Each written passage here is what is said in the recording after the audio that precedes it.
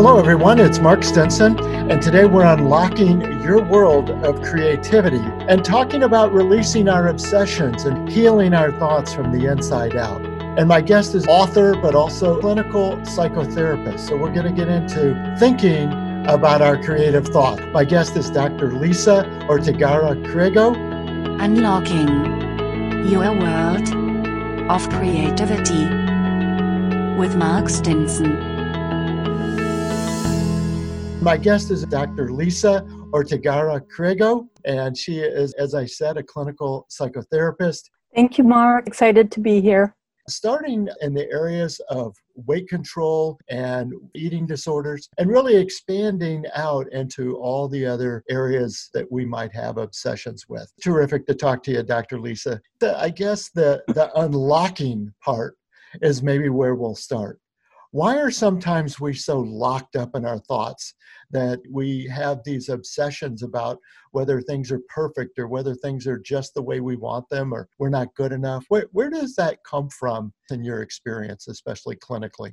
Well, I think it comes from a fear of success, a fear of creating something positive in your life. I think it's a distraction.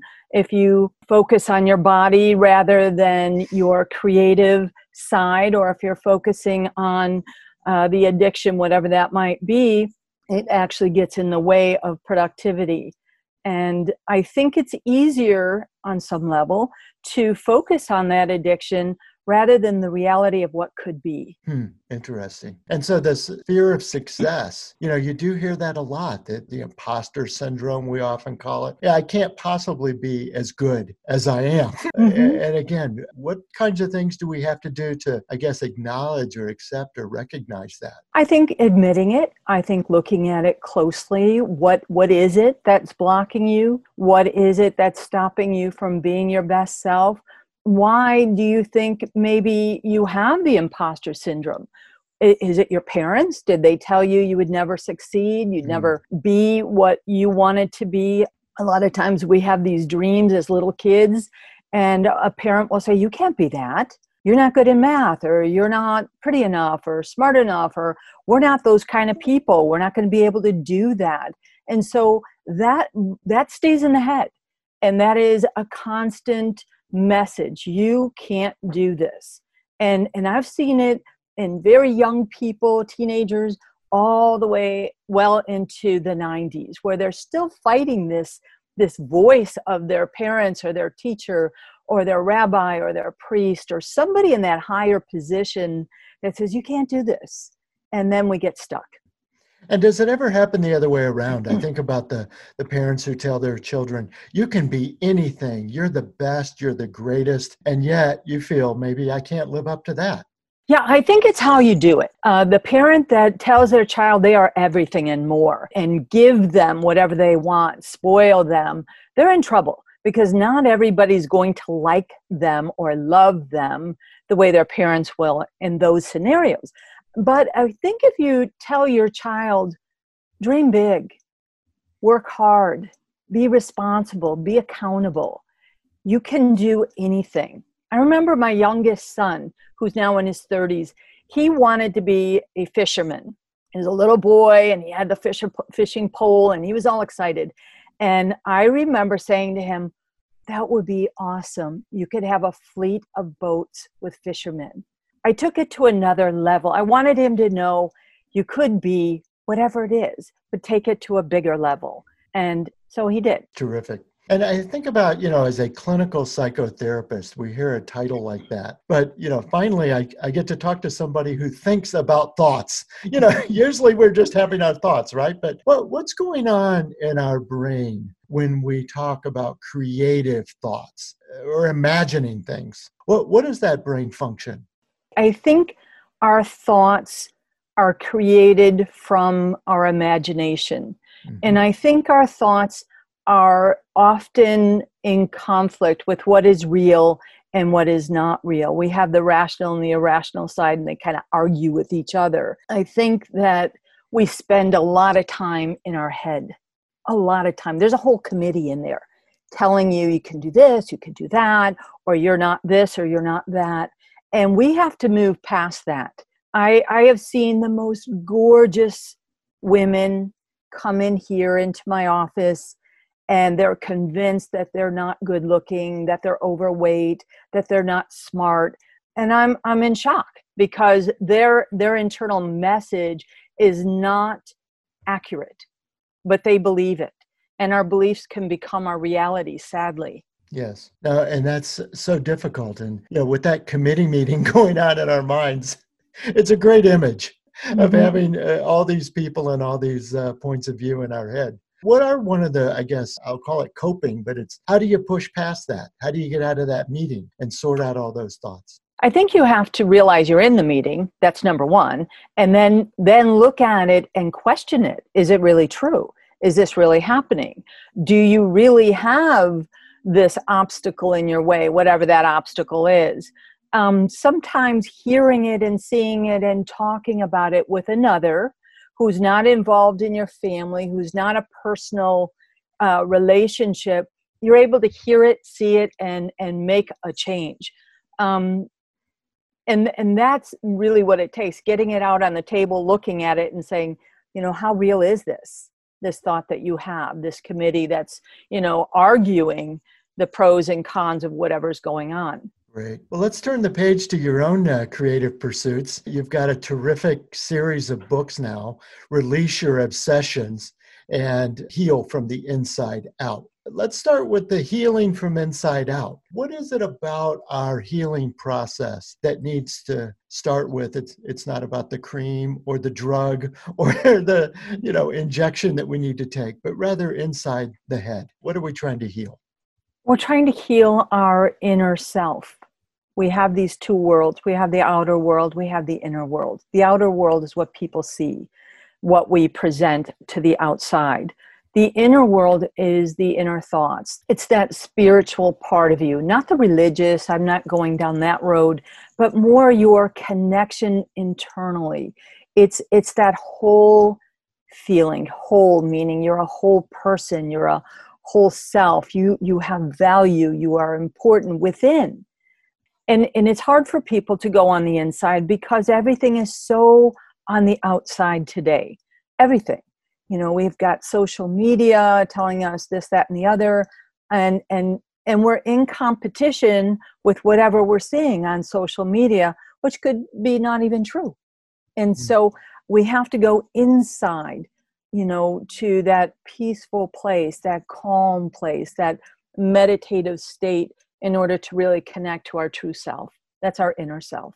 That's wonderful. And on this podcast, we've talked to people who have given us tools or exercises to build our creative skills. But you're describing some things we need to do to heal our psyche and heal our inner selves. Tell us more about maybe something that we could do if we are in need of that. What's a tool or technique that we could apply to start getting control of some of those negative thoughts? First, you have to address the inner self in a kind of a meditative way. I think when we are out in nature or we're doing breathing techniques or we're getting quiet, we can start to make those changes. I think you have to be still. We talk about coping skills. You can do this, you could do that. Oh, sure, there's plenty of those. But I think rather than starting there, it's starting in that quiet place, just to learn breathing techniques, learn some ways to connect with the earth, with the natural side of you, because we lose that. We're in a busy world. We've got cars and trains and planes and, all this commotion going on. When was the last time you took a walk? When was the last time you were in the woods or really, really sat down outside and listened to the birds or watched a butterfly or just connected some way to a natural part of you? I think that's where you start. Good. And then let's talk about your books, this Release Your Obsession series, food, diet chatter, even aging now. Tell us a little bit about how this book series came about for you. Well, I was that kid who had the eating disorder. I was that kid who didn't know my way out. I was with the committee in the head telling me I was fat, ugly, dumb, would go nowhere. And my self-esteem was extremely, extremely low. And miraculously, I climbed out of it. I educated myself. I went to school and got my degrees, and it wasn't easy because I was so in my head with these eating issues, but I started working on them and really began to heal in my early 40s, really heal. I dropped a lot of weight before that, 100 pounds to be exact. And that was great, but that was the diet side. Then I really needed to do the work of who I really was. And anyway, I went to school for my master's. I thought I need to help people. I was working for Weight Watchers. I was their inner consultant, and I helped their staff actually reach their weight goals as they were working. And I remember saying, wow, we're all on this diet train, but we still have this problem. We're not really clearing this out. So that was when I went in and got my master's, and I focused on everything to do with addictions and eating disorders. Then I went on a step further and got my PhD in addiction psychology, because I was convinced a lot of the food stuff was an addiction and obsession. And that's really where it began. That's where my first book, Release Your Obsession with Food, Heal from the Inside Out, because I had released the weight, but I didn't release the obsession. And I knew so many were like me. And I thought, if I can get a book out there and help people, I've done something good, because not everyone can come to my office and sit in front of me. And so I thought, how could I reach a larger group of people and show them the way emotionally, mentally, spiritually, physically? And so that was the start of it. And then when the first book came out, I said, oh my gosh, I'm not done. And then the second one was the inner chatter in the head, what we were talking about earlier, the argument, the inside commotion. So I really addressed that in steps that you need to take. And then the third one was on that cheat day mentality we all have.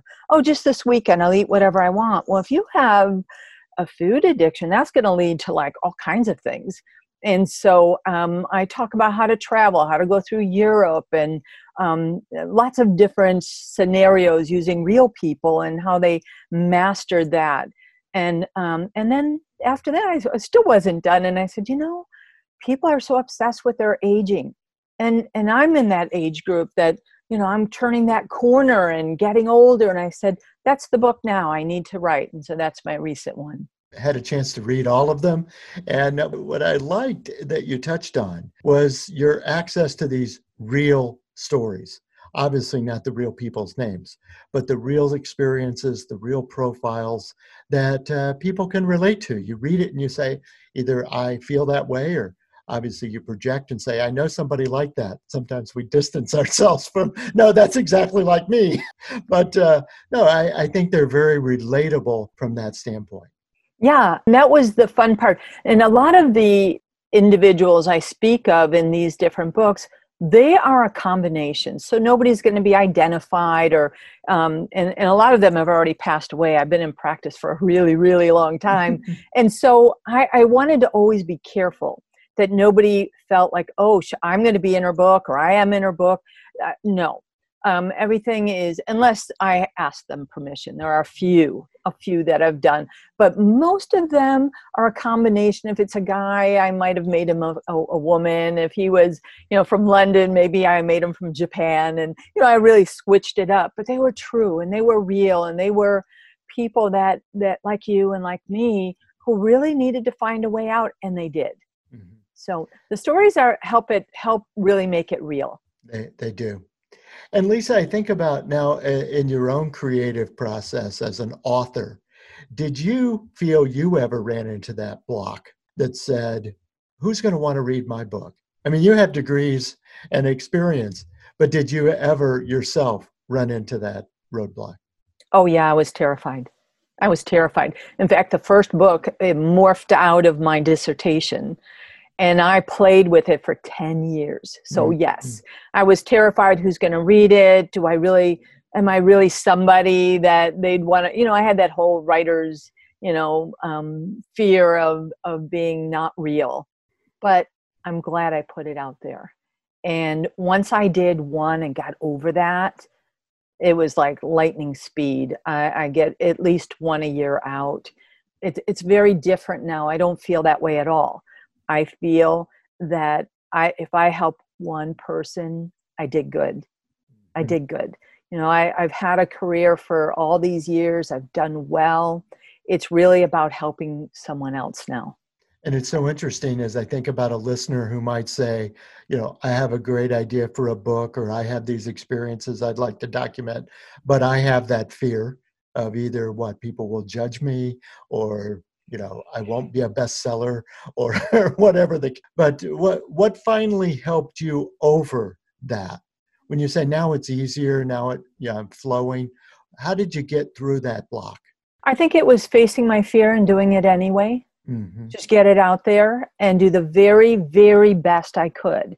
I made sure it was written well. It was edited by an editor, not myself.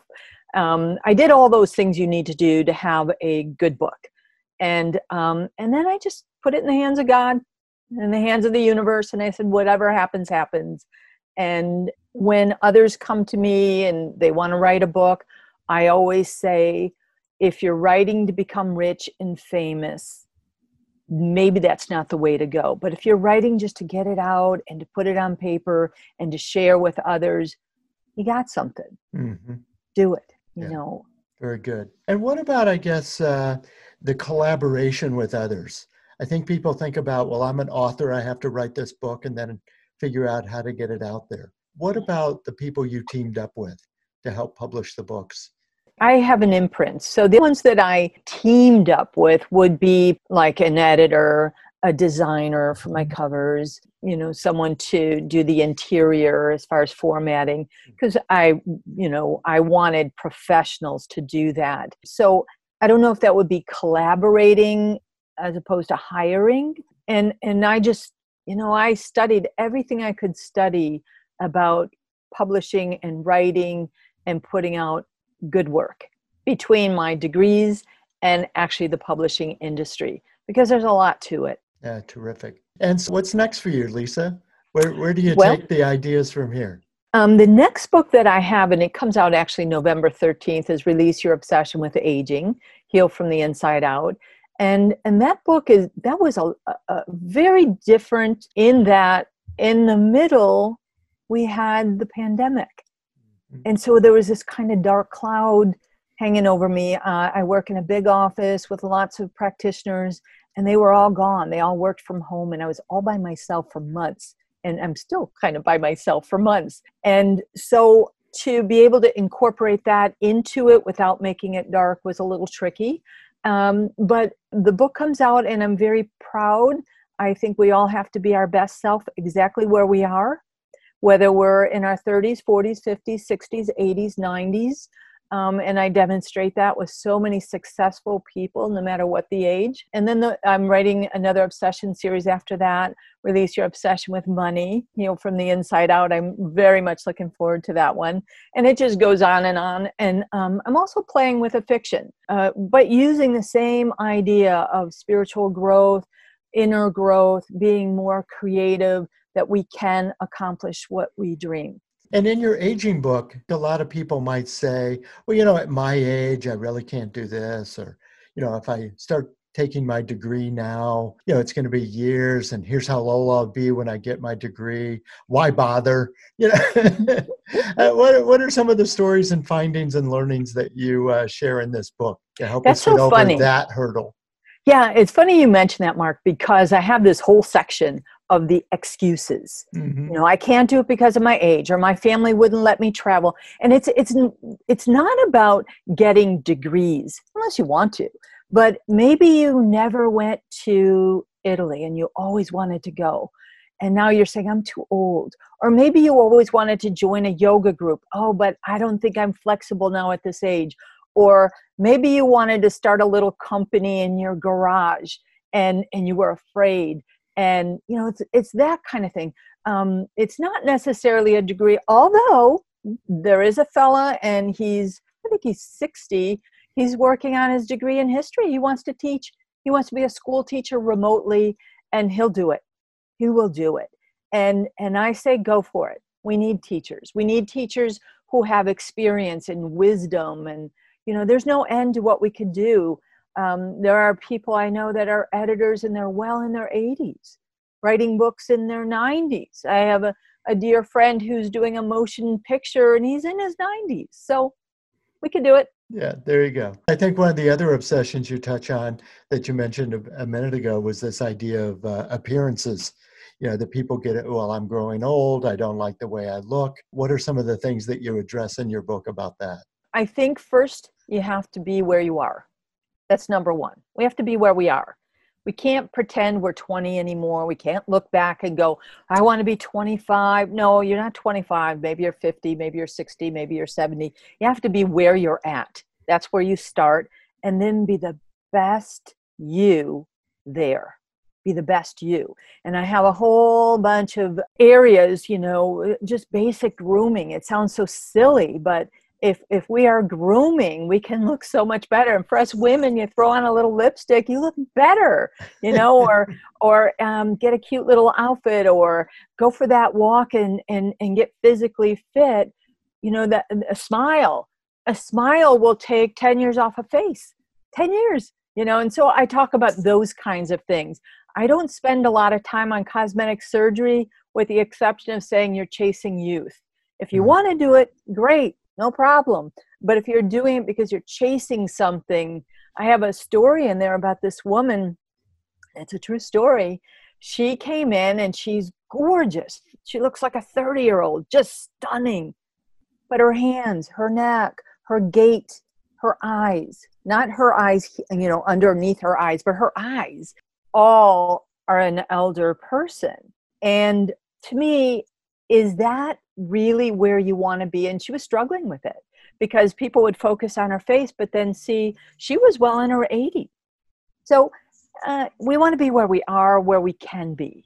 And so it has to be realistic, it has to fit, and it has to feel right. Now, if she felt great looking in her 30s, being older, and didn't mind that her gait wasn't connecting, great. But she didn't. She felt uncomfortable and she was still chasing. Very interesting. And as you think about releasing obsession with aging, obviously we focus on maybe our senior years or our elders, but doesn't everyone face these milestone ages? Oh my gosh, I'm 30. Oh man, I'm 40. Life is over. I just turned 50. What do you think about each one of those milestone ages and how we think and approach those? I think if we greet it with open arms, it's fantastic. It's fantastic. I look back, my 40s were awesome. They were awesome, but I made it what I wanted it to be. And I'm in my 60s now, my mid 60s. And I'm happy. I see all kinds of opportunity, dreams, things that I could do. I'm not going to stop because of the age. And I think that's where we have to begin. The only time I really, really got scared with age was when I was a kid turning 30. That kind of scared me a little bit. I was like, ooh, now I have to be responsible. I'm really an adult, But other than that, I've always felt we should receive them openly and live our best where we are. Terrific. Well, let's circle back to where we started. And that is overcoming some of these creative blocks, whatever our creative pursuits are. We have people listening to this podcast who are in film. They want to publish something. They want to do their own podcast. They want to get a record out. How do we let go of this obsession of either I'm not good enough, I'm too old, or I'm too young, I'm not the image of what I think my art would look like or the artist would look like? What are some of your observations and thoughts on that? Well, I think, again, you just have to face it and do it. I think that if you stay stuck in the obsession of wanting something, first it has to be realistic, of course. If you want to run a marathon and that's been your dream and you're 85 years old, you need to run the marathon that's made for 85 years old or in your 80s. You have to, put it where it should be. But you mentioned film director. I remember a fella saying he wanted to do that. And he did. He's off in California and he's quite successful. He's in his 40s. He went to film school and he got one rejection after another. It's a really tough industry. You get a lot of no's before the yes. And we talked about just keep going, move the no to the side and just keep going. Yes. Because there's somewhere someone wants what you've got. So true. What a terrific conversation. Where can we connect with you, Dr. Lisa, and learn more about you and your books? Thank you. It was a lot of fun. It was really nice to do this with you. My website's probably the easiest place, and it's an easy one to remember. It's weightcontroltherapy.com. And it's not about weight. It's about being your proper weight for you. It's not about weight loss, but it's weightcontroltherapy.com. I'm also on all the social medias, Twitter at Dr. Lisa Ort, Facebook, Dr. Lisa Ortigara Crego, Instagram at Dr. Lisa Ort. We should all stay in touch with you. Can't wait to read the upcoming book as well as the series as it continues. Just terrific information.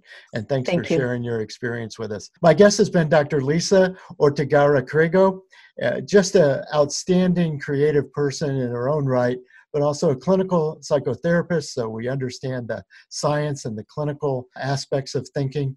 And then an author of this series, Release Your Obsession, with food, with diet, with days off, with aging, soon to be money. Think about all the obsessions we have. You've got a series in the making that you can take almost anywhere you want.